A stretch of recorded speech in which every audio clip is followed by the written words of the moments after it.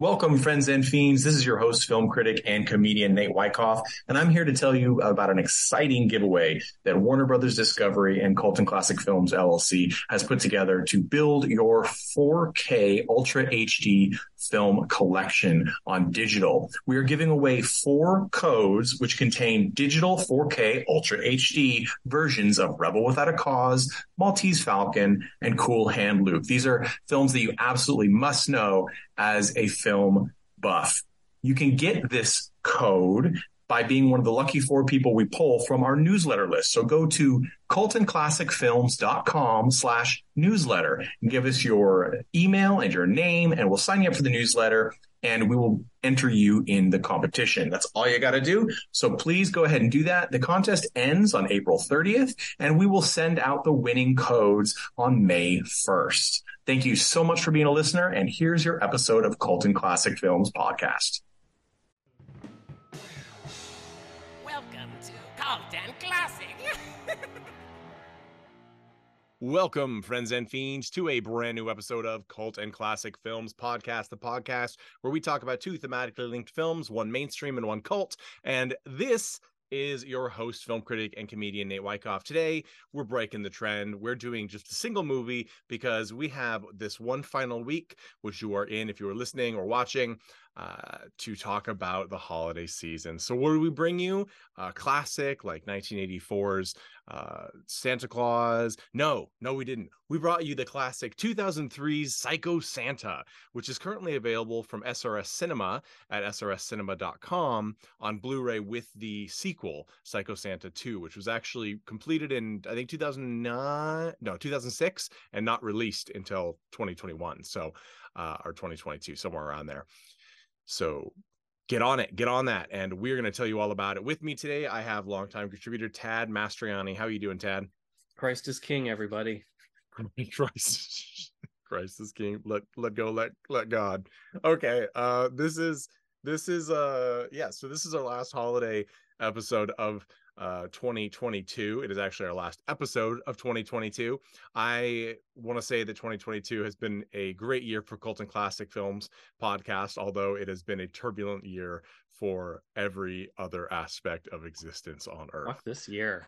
Yeah, it's been rough. 2023, let's just hope it's nicer for everyone involved, but I will see. That we keep saying that every year since 2016, and it's just gotten more and more insane. I am not optimistic. I am pretty sure next year's going to be worse than this year. Well, I don't know what to say about that, but I do know that there is a Psycho Santa stalking the streets in 2003. Here's something that's interesting. This is a shot-on-video film, as I said, 2003. It was written and directed by a filmmaker named Peter Keir. Peter Keir he made one other film after this, and a werewolf movie called Wolfika, which, by the way, if any listener has a copy of this, please reach out to us because we would love to secure it, because it is very difficult to find at the moment. And that is Wolfika from 2006. Interestingly enough, the person who made the sequel, Psycho Santa 2, also only made 2 films. Psycho Santa 2 from 2006, and then shot, I guess, additional scenes for a film from 2010. So I don't know if this is a cursed project or what, but I'm ready to make Psycho Santa 3, everybody. So let's get the Kickstarter going, crowdfund this. We are going to dissect this movie inside and out. It is a feature-length film. It is shot on video. It is a micro-budget film. There is kind of a high cast list. There's also very conflicting, very confusing reviews online of this movie, and I think I know some of the reasons that we'll talk about. Also, very little information about this movie. I believe it was shot in Mississippi, is my guess. I know one of the actresses is a Mississippi person, resident, so that's my biggest go on in this. Plus, it's clear that they are that many of the people involved are from the South, from their accents, so we can guess that. Psycho Santa. It is a movie about a psycho who dresses as Santa. I'm not really sure.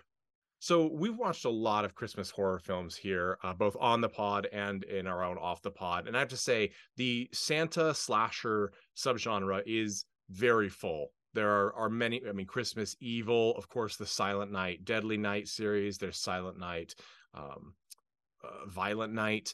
There is the recent Santa sort of Die Hard revenge movie with David Harbour, Violent Night, which is somewhat in line with this, although sort of flip-flopped on the evil roles.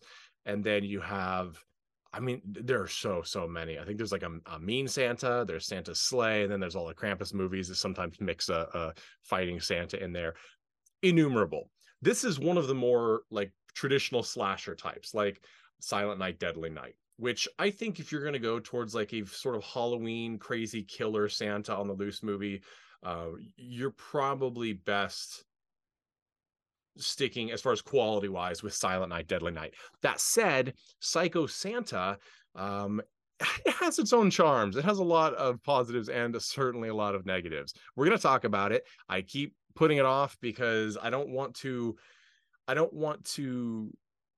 miss out on explaining that Psycho Santa is one of those special shot on video movies, like so many, that was filmed in 2003. It somehow seems like it's from like 1991.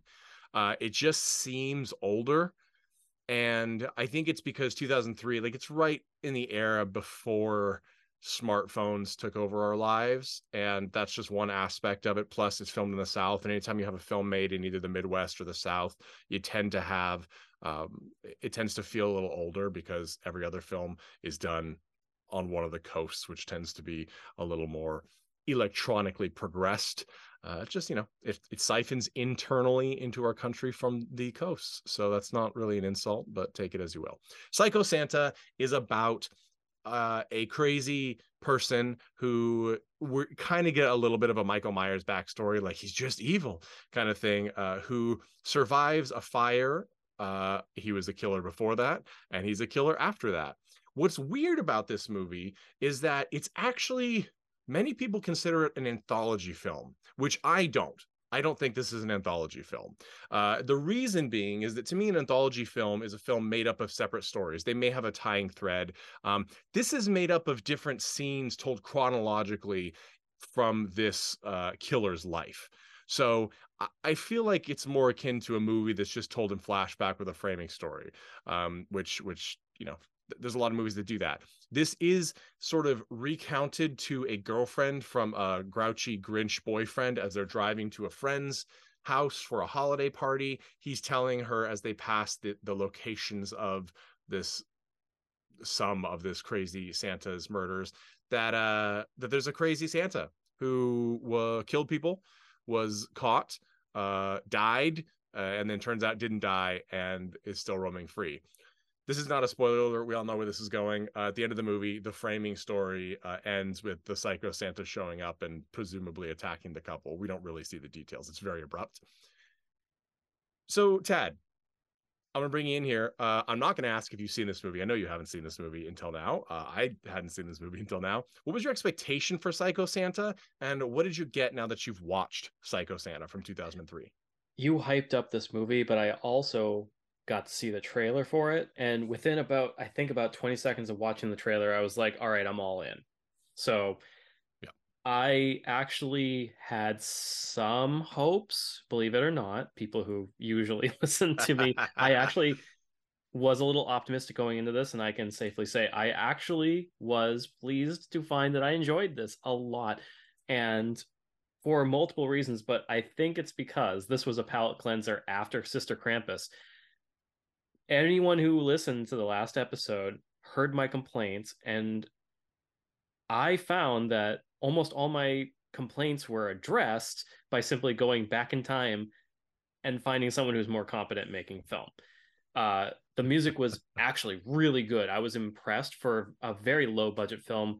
The music choice, composition, I don't know what they did. I don't know if some of this stuff was okay, in-house made. I don't know, Nate. There is someone credited as music. I apologize, I don't have his name in front of me. So kudos to him. I will say this again: this movie's from 2003. The music does work, but it is this insane sort of like Lady Hawk vibe where it's like somebody made it on an older Casio. I know that's not the case, but it sounds more like an Amiga. Somebody, you know, did some kick-ass digital music that would have fit, especially in the first segment of, you know, the story of Psycho Santa, which is the most titillating. I I know why they opened with this one, where two girls go to meet a girlfriend who isn't at the cabin they're supposed to meet at, but they say whatever, and they end up just kind of partying in lingerie, including an extended shower scene with full frontal nudity. So all you creeps like us out there, that is in this movie. But while they're dancing before the attack from Psycho Santa, the music is like, I'm like, is this Altered Beast? Like, am I playing an arcade machine from the 90s? Like, it is so arcade music. And that was the one moment where I was like, this is a little banana sandwich to me, because this is totally, I just didn't expect to hear it. And then the rest of it, it's in that digital realm, but it's more ominous, sort of what I would expect from a slasher movie. I don't think any of the music is bad by any stretch. I actually also really liked it, but I did find that one scene totally caught me off guard. It's so a lot of the music is tuned in a way and composed in a manner that makes it sound like a dirge, so it's appropriate for the horror aspect of the movie. That scene notwithstanding, because I'll get to that in a second about it, but I really like the music. I actually would love to see if there is such a thing as a Psycho Santa soundtrack, because I would love to add it into my Christmas rotation, because I kind of fucking hate regular normie Christmas music. Tons of punk bands, tons of metal bands have done either covers of Christmas music that I prefer, or they have composed their own, which I'm a big fan of. One of my favorite Christmas songs is actually Red Water Christmas Morning by Typo Negative. For anyone who knows me, they know that's my favorite band. That's an amazing Bad Religion's Christmas song. Christmas album is pretty fantastic. Bad Religion's Christmas album is fucking godly. And I love the irony just of Bad Religion. It is so beautiful. And they wrote like a really sarcastic, no, like it's little played mini straight statement about it. Yeah, they were like, listen, we know what the sounds, but we love Christmas music. It's very powerful music, and it is quite excellent. It's not only played straight, but for a guy like Greg Graffin to put something like that out, it's borderline reverent the way they did that album. It really is. So I remember I complained about Sister Krampus about how there was like no sign of it actually being goddamn Christmas in the movie. Now for Yes. for a film that was clearly made in another climate that's not the North, so okay, there's first no off, snow. Mississippi can get snow. This was filmed in the middle of summer.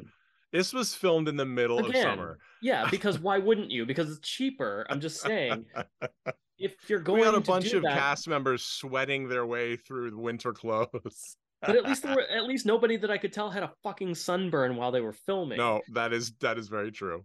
But my point is that if there's going to be no snow on the ground, at the very least, have some sort of iconography or anything that indicates that it's the holidays. There were strings of lights, a Christmas tree. As a matter of fact, tell me, Nathan, maybe you'll know this, when the couple, the couple of the framing story is driving down the street, do you notice that there's a red tint on all the street lights all the way down? And I liked that. I was like, did they put a filter on it? I'm assuming they did, because nobody can just go change the light bulb on. But it also could be. It depends what they filmed it with too, because some cameras, when it gets low light, they pull red. So it could just be that as well. But either way, I agree. It was whether it was accidental or not, great stylistic addition. And I liked it because red's menacing at the same time, but it's also a Christmas color, so it can be jolly at the same time. So I liked that. Also, another complaint: there were tits in this movie. They weren't top tier, but there were tits. So at least it's like, okay. I won't pass judgment on the quality of the nudity, but no, interestingly enough, often in these movies, the people who are nude at some point in time, or various undressed, or just in a sexy role, they get a lot of work doing that. But in this, we have Sarah's two friends, the characters from the opening, Sequoia Rose Fuller and Rachel Michelle Knapp, and neither of them have a few movies literally within the same year of this, or within a couple of years of this movie, but they didn't go on to be sort of scream queens, which is sort of sad, because I'm sure that they could have been, because that is really an option for a lot of people. I assume it's because Mississippi is not like the huge capital of even regional cinema, so that's probably the case there. From a directorial standpoint, there were actual characters. I mean, like that's a huge step up. the husband of the blind woman that was murdered was like, he was a little muted, but overall I loved his voice, I loved his presence. I thought I was he like, was the wow, most established feeling actor. absolutely. Robert Lanham is his name, I believe, and he was in a movie called, he played another father in 2001's movie Cremains, which is, I would say, actually probably more well known than this movie, and it is a legitimate anthology, directed and written by Steve Sessions. But yeah, I agree. It's sort of, when you have one of these ultra low budget movies and you have somebody that kind of has a little gravitas, and probably even community acting experience of some kind, it stands out like a spotlight. And he had that for sure. It was almost like, you get a movie that costs $5 and Andrew Divoff shows up randomly. Right. It's like, Yeah. what the hell just happened? Totally. Yeah. So the cast, to be clear, there's not the worst acting across the board. There's certainly not the best acting. I find that this one falls, as you're used to backyard movies, ultra low budget, micro budget movies, this probably falls middle, of like average quality, and not the lowest, but it also does not heighten to the level of like excellent. We get a lot of people acting by facial expression, which we got a lot of in Sister Krampus as well. I don't think the holds were as long. One thing that, and I think we've come to expect this from a lot of these budget movies, is like Sister Krampus, the pacing is glacial.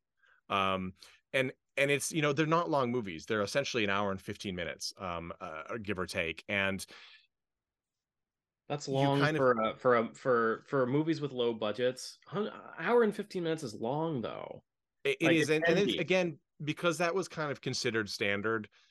So a lot of times releasing companies didn't want a movie that was shorter than an hour, an hour and 15. Now you can kind of get away with some that are even 50 minutes. Like, for example, I think like Adam Thorne, who we've had on here before, with Assault of the Snake Man, and Movement Passenger stuff. They're about 50 minutes, and it's great. It's a breeze, and it doesn't allow for padding. For example, we get the shower scene early on, and it's intercut with an incredibly long segment of her friend choosing rocks. She's tasked with finding 3 white rocks outside, and we see a catastrophically long moment. If it wasn't for the fact that there was full frontal nudity interspliced every 45 seconds to a minute between this, but again, it's not probably the best decision to have a scene where you have to show full nudity throughout it for it to be tolerable. You could have just undid that. There were some opportunities, that if they had another cast member or something available, they could have had her getting rocks, and they could have had little things like, is that a person in the background? Is that a Santa Claus suit over there? They could have had things, and they didn't. It's literally just watching someone pick up rocks. I mean, the dancing. I mean, so it's one of those things where funny. It was, it reminds me of episodes of Beavis and Butthead where there is a music video playing, but Beavis and Butthead are talking over it. So you can enjoy the music. You can enjoy them giving some history for some reason, because Beavis and Butthead somehow had extensive knowledge of the music industry, even though they were a bunch of dumbass teenagers. But it at least, like, you had something to pick out of every moment. Whereas like this, it's one of those things where it drags on enough where you're like, okay, the friend is not getting naked, and she's still dancing, and the music is still playing. So is this a music video? It is not a music video. What is going on? Yeah, it's so funny because, of course, I mean, I think she's a very, very attractive woman who's dancing, but you can't, for no explained reason, why they're in your guess. You kind of are insinuating that they're perhaps gonna have a lesbian tryst or something, or maybe they're a couple. We don't really know. It's kind of weird. But she's in, lucite stripper heels and negligee, dancing the most awkward. Like, if there was a cameras just stationed in front of her, it would look like a TikTok dance. And we're getting that, and it's another long scene. We do have Crazy Santa peeking in through the windows at one point. But yeah, so again, I find, and you and I think of our regular panelists here on Cult and Classic Films are probably the two most accepting of slow pacing in films. I'm big on atmosphere. If you have some atmosphere, it makes a lot of things tolerable. This movie, uh, so things do happen. Every scene does have some sort of intent. I'm not going to say purpose because I think some could be pulled out and have no impact on the story. But Agreed. but unlike Sister Krampus, where there are scenes where I don't understand what was the even idea was behind the scene. And again, I actually, you said you felt like maybe you liked this a little more because it was a palate cleanser from Sister Krampus, which is of course Anthony and Mark Polonia's recent Christmas effort. I felt like I actually enjoyed Sister Krampus more because I felt like it was a palate cleanser from their previous Christmas film, Hell on a Shelf, which was really difficult to get through because it was nothing happens the entire which film. which I didn't see. So Yeah, so I totally get that effect. You have been tainted, Nathan, I by have, Hell I on the have. Shelf. You got tainted for this movie. It's it's going to be a while. But we started this podcast by talking about Shark Exorcist, so we can talk about anything here, which now holds a place in my heart. Psycho Santa. So that's the first segment. The first segment is probably the most. It's the most anthology like it could be a short in and of itself. These two girls go to meet their friend. Their friend's not there. Her car is gone. We did get a snippet of the car under the water, which is actually kind of a creative shot because it probably is a superimposed photograph underneath the water, but it's effective. We know it's a car in there. It's supposed to be when one of the friends is out getting rocks. So that was actually useful. But anyway, they notice as they're dancing after a while that there's blood seeping out of one of the presents. And then they notice all of the tags on the presents say Sarah, and there's nobody else. And of course, then they realize that Sarah, their missing friend, has been murdered. And those are labels on the packages rather than like to and from. It's saying, hey, this box is Sarah, this box is Sarah, this box is Sarah, which is sort of a clever sort of a gruesome, clever EC Comics twist. And then Psycho Santa shows up and we assume they're killed. Well, we're told they're killed by the boyfriend in the framing story. That could be a short film in and of itself. Who knows? Maybe it was. And then the next bit, there's a couple of bits in the middle that really are irrelevant. They could be pulled out. There's a stoner kid smoking in the woods who gets his throat cut by Psycho Santa as Psycho Santa is off in the woods. There's a scene where a girl with a glass of milk and a cookie, I guess left out for Santa, but I think she actually takes a drink of it, so maybe it's just for her, but she's killed in her bed. Here's the thing about that scene that cracks me up. So famous in Halloween and Halloween 2 and later Halloween Kills, and maybe Halloween Ends had a scene of this too, I'm not sure. But anyway, Michael Myers goes in someone's kitchen as the masked killer and takes a kitchen knife out of their drawer.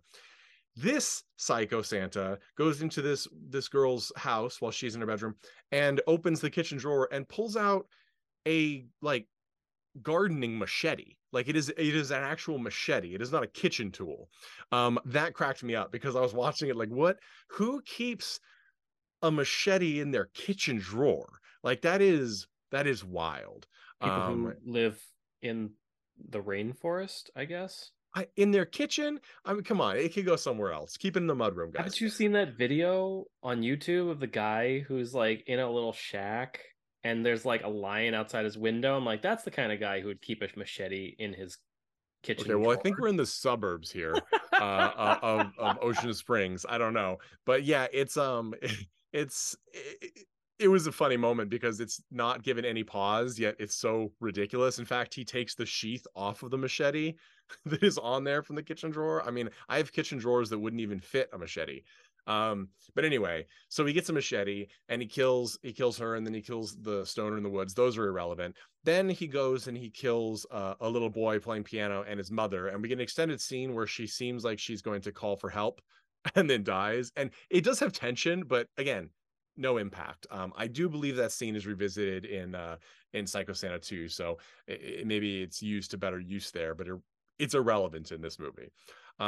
It's not that they're not watchable, it's just that they don't have any impact on the story.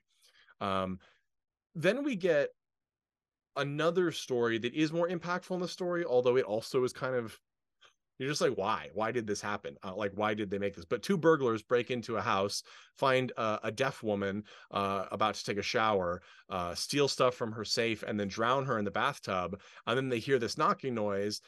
They break open a locked room and find our crazy Santa, who's apparently, his name is Chris, Chris, which I didn't know that was Santa's name, at least not spelled that way.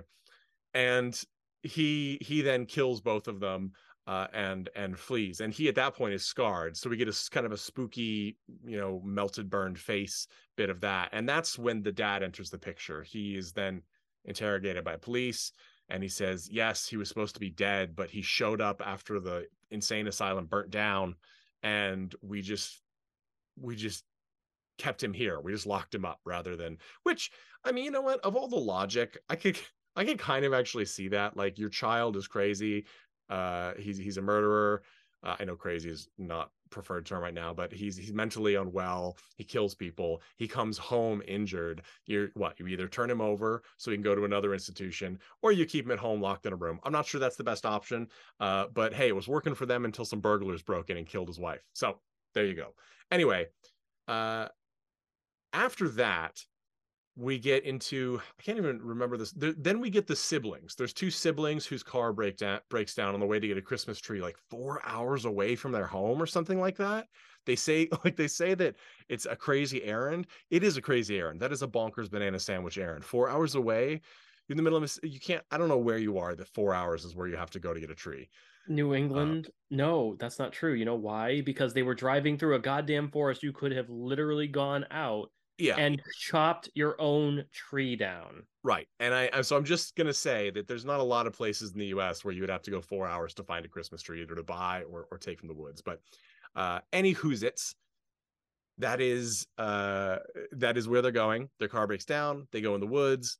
We get this nice, actually a pretty surprisingly well done effect where there's a hole in the brother's like sleeveless down vest, and it keeps spitting little bits of fluff, and they use it to track. He uses it to track his sister after he gives her his vest, and they split up. It actually worked pretty well. Of course, Psycho Santa's in the woods. The sister escapes, right, into like a junkyard, and then I don't remember. I think she gets away.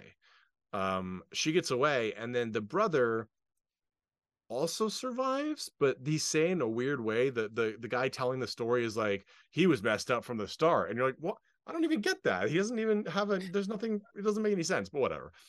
Anyway, so the brother, while he's stumbling around the woods looking for his sister, finds a shack. He goes in, finds a murdered corpse, freaks out, and then the dad of Chris, the crazy Psycho Santa, is there and says, get out, and he burns the place down with Psycho Santa and himself inside.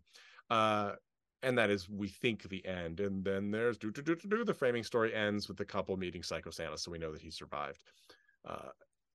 This, as I said, this does have a story then, so I don't really consider it an anthology. Yes, we watched an anthology series that did have a framing story.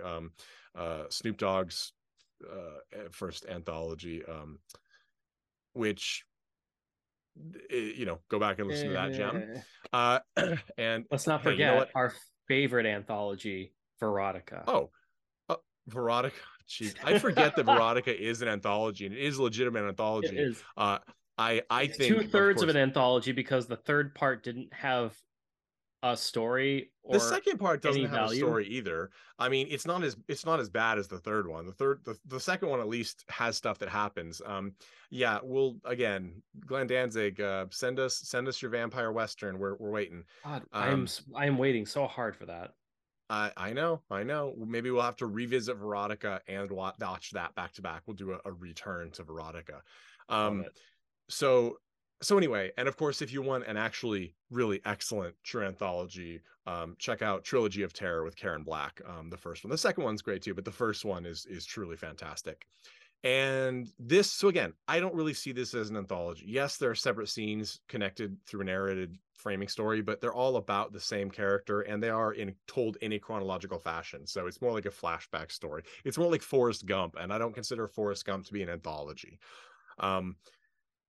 So according to the actress who played the sister, in this, Crystal Atkins Stevenson. She actually did an interview with idlefeatures.com, and she's been in a few low budget horror films. Apparently, according to her, the brother and sister were supposed to be like the main characters in this story, but the microphone was not good and wasn't working, so they ended up having to ditch it, and the director had to film a whole bunch of other scenes to pad it out. I don't know if that's totally true. I'm certainly who knows if they did, they kind of covered it up well, because I wouldn't have guessed that.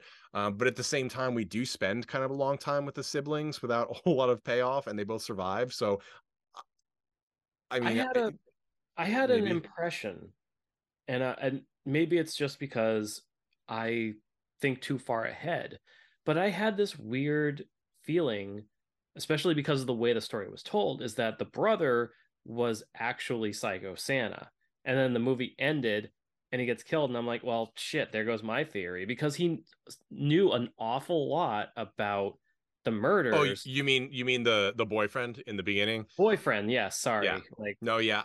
they don't. I kind of thought there would be something too, because he's like, yeah, it seems more. And again, we haven't watched Psycho Santa 2, but this movie standing on its own, which by the way, this movie and Psycho Santa 2 were not done by the same filmmakers. So, keep that in mind. I think this was intended to be its own standalone feature at the time. Don't know if that's true, but yeah, I expected there to be something about that new, because he's kind of ominous. He's kind of Grinch-like, and he knows everything. Like, his girlfriend is like, yeah, but he's dead now, right? And he's like, well, some people think so, but basically kind of like alluding to, but this is what really happened. You're like, how would you know that? Yeah, it's kind of a trope. Like, I half expected, like, he was going to get out of the car, open the trunk, get the Psycho Santa costume out, and he was going to kill her. And then I'm like, wait, what? And that would have been kind of great, except like, he could have added something, because his face obviously isn't burned, but he could have added something like skin grafts do an amazing thing now, blah blah blah. Like, they could have made it work, because that actually would have been pretty great. And no, it wouldn't have made a huge amount of sense. It doesn't. Why do these have to make sense? They don't, not a lot. And yeah, I agree. I felt that was kind of where it was heading, and when it didn't. In fact, the framing story end is actually quite, I would say, it's anticlimactic, to the point where I would say it's almost disappointing. We don't see the murder of them. We just see like a sliver of the boyfriend from under the trunk, because he's going to check to see if they forgot the gifts they were going to bring before they get all the way to the party. And which, by the way, is crazy, because I certainly would have been like, I'm like, if we forgot it and this is a multi-hour trek, we're not turning around. Yes. We'll mail that shit to them. Yeah, exactly. But anyway, he gets out, checks the trunk, and then we see, like, in the line between the trunk and the rest of the car, that like there's a Santa that walks up behind him, and then the girlfriend's face freaks out, and then that's the end of the movie. I would have preferred some actual, like, something a little more potent, like his head rolling across. Like, we've seen this a million times, right? The girlfriend's in the car, the boyfriend's out of the car, the boyfriend gets killed, she sees the severed hand or severed head or whatever. They could have done a little more. That was too abrupt. It wasn't enough. There was gore in this movie, much more, very cheaply done, but much more effectively done than, say, Psycho Santa. It is wet. There is copious amounts of fake blood, and yeah, I mean, I was fine with it. Like, there's enough visual interest between the nudity, and then the burned faceness, and then they do some crazy camera effects, very, early 2000s, like color distortion effects, as Psycho Santa kills one of the burglars by jabbing one of those candy cane lane signs through his eye. It was satisfying. So I enjoyed that. I thought that was worth it. It elevated it a little bit, gave us something to look forward to. So I was really hoping for another one at that end, but that last story with the brother and sister didn't have any of those things. It didn't have any of those things, and you wanted it to have at least one like shocker moment. It had a dead body in a tub with a lot of blood, which, that's okay. That's one, but no action or anything really. So I don't get that. There's a neat little thing where Psycho Santa, like Chris, kind of goes into like a trance when he hears a specific, I forget is it Jingle Bells? What is the song? It's a specific Christmas song. He goes into like a trance, and allows some people to get away. It's Silent Night. Silent Night. duh. I'm as are many things. But anyway, so that was a neat little touch that came into play once, really twice, and didn't really have any lasting effects, but that's okay. So I don't, yeah. So overall, this movie fits really solidly into the shot on video hidden films. I'm not going to say hidden gem necessarily, but I enjoyed it. It's slow, but it's evenly paced at that speed. So when you watch it, like as long as you let yourself just go with the flow and get into it, you're not going to be disappointed. There's no like big lull, like how say Sister Krampus had like stuff happening in the beginning, stuff happening at the end, and then the middle has nothing happening. Just a bunch of the same conversations back and forth at the same tables in the same bedroom. Like this actually had different things happening throughout. And I think that the way they structured it, which caused some people to call it, I think erroneously, an anthology, helped it, because at least even if I'm not in love with a particular segment, I know it's going to end in a few minutes and we'll get to a different segment. And that sort of helped it along, which is sort of the benefit of anthologies. So they kind of got the anthology benefit without actually doing separate anthology stories. They just made it structured in that way. So Tad, let's move on to recommendations, because we have sort of talked the shit out of this movie, which again, I don't think people really, most people, not necessarily our listeners, most people will see a bad movie and they're like, that was a bad movie. And that's the end of it. They file it in bad movie and then they move on with their life to be forgotten later. There's stuff to analyze here, especially from an independent filmmaker like standpoint. Like there's a reason why this was structured the way it was. It is to the film's benefit. That said, there are certainly things that could have been improved. But anytime you get a cast together and you make a movie that is actually like about an hour in length, give or take, you deserve some kudos. And I think it's wild that Peter Keir did not make another movie beyond the film after this. So he only made 2 films, because I kind of feel like for a first shot on video feature length, Psycho Santa had some stuff to like. And I'm some films we get here at the studio and we're like, cool, we talked about that, pass it along to somebody else. I don't need to check this ever again. Psycho Santa will stay in the Cult and Classic Films library. I think it has a place.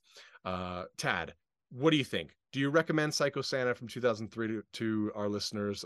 If so, why and for who? I do, and we are permanently cursed to always be trying to extract positive or negative value out of these movies. We can't just go good or bad. I am now forced to determine why, and I don't get paid for it.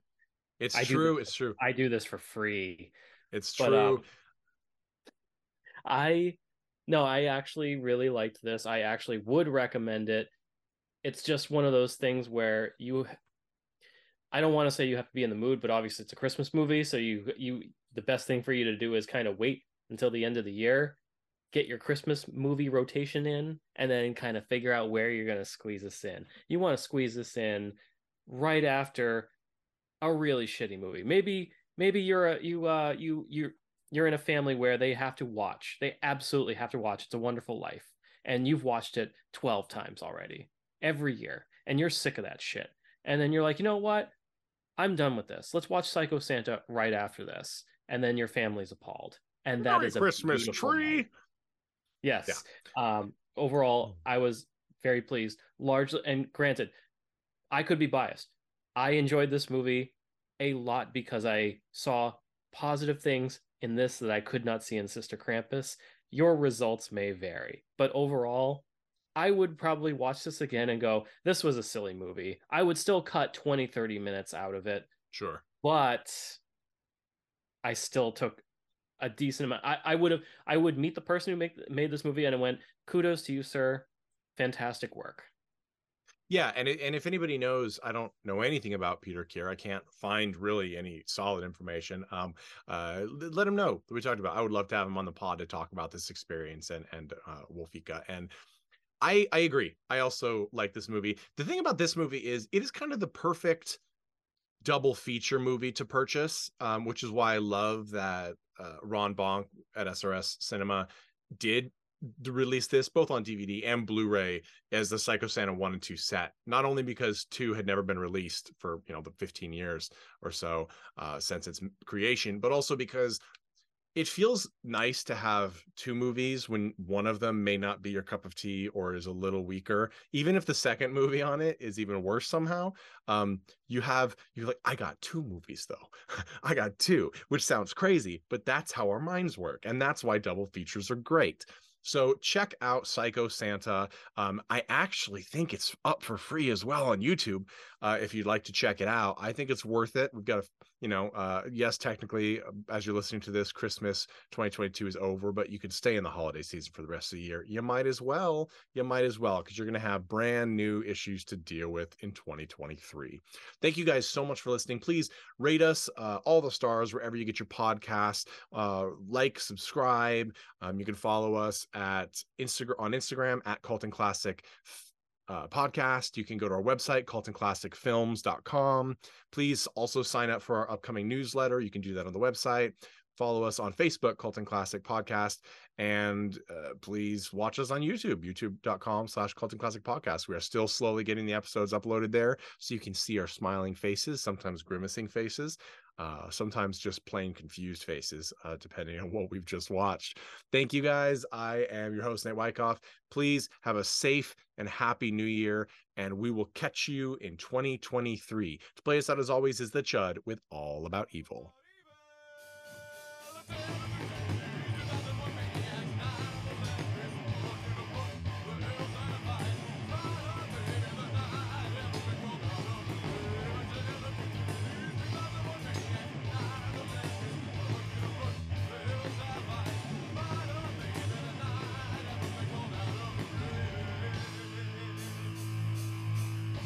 Hey everyone, thanks for listening to Cult and Classic Podcast. This podcast is important to me, but what's more important are the rights, privileges, and freedom from violence of everyone in this country and in this world. And that means supporting Black Lives Matter. If you'd like to make a donation, please go ahead and visit cultandclassicpodcast.com, where we have a list of places you can donate and help out. And please stay safe.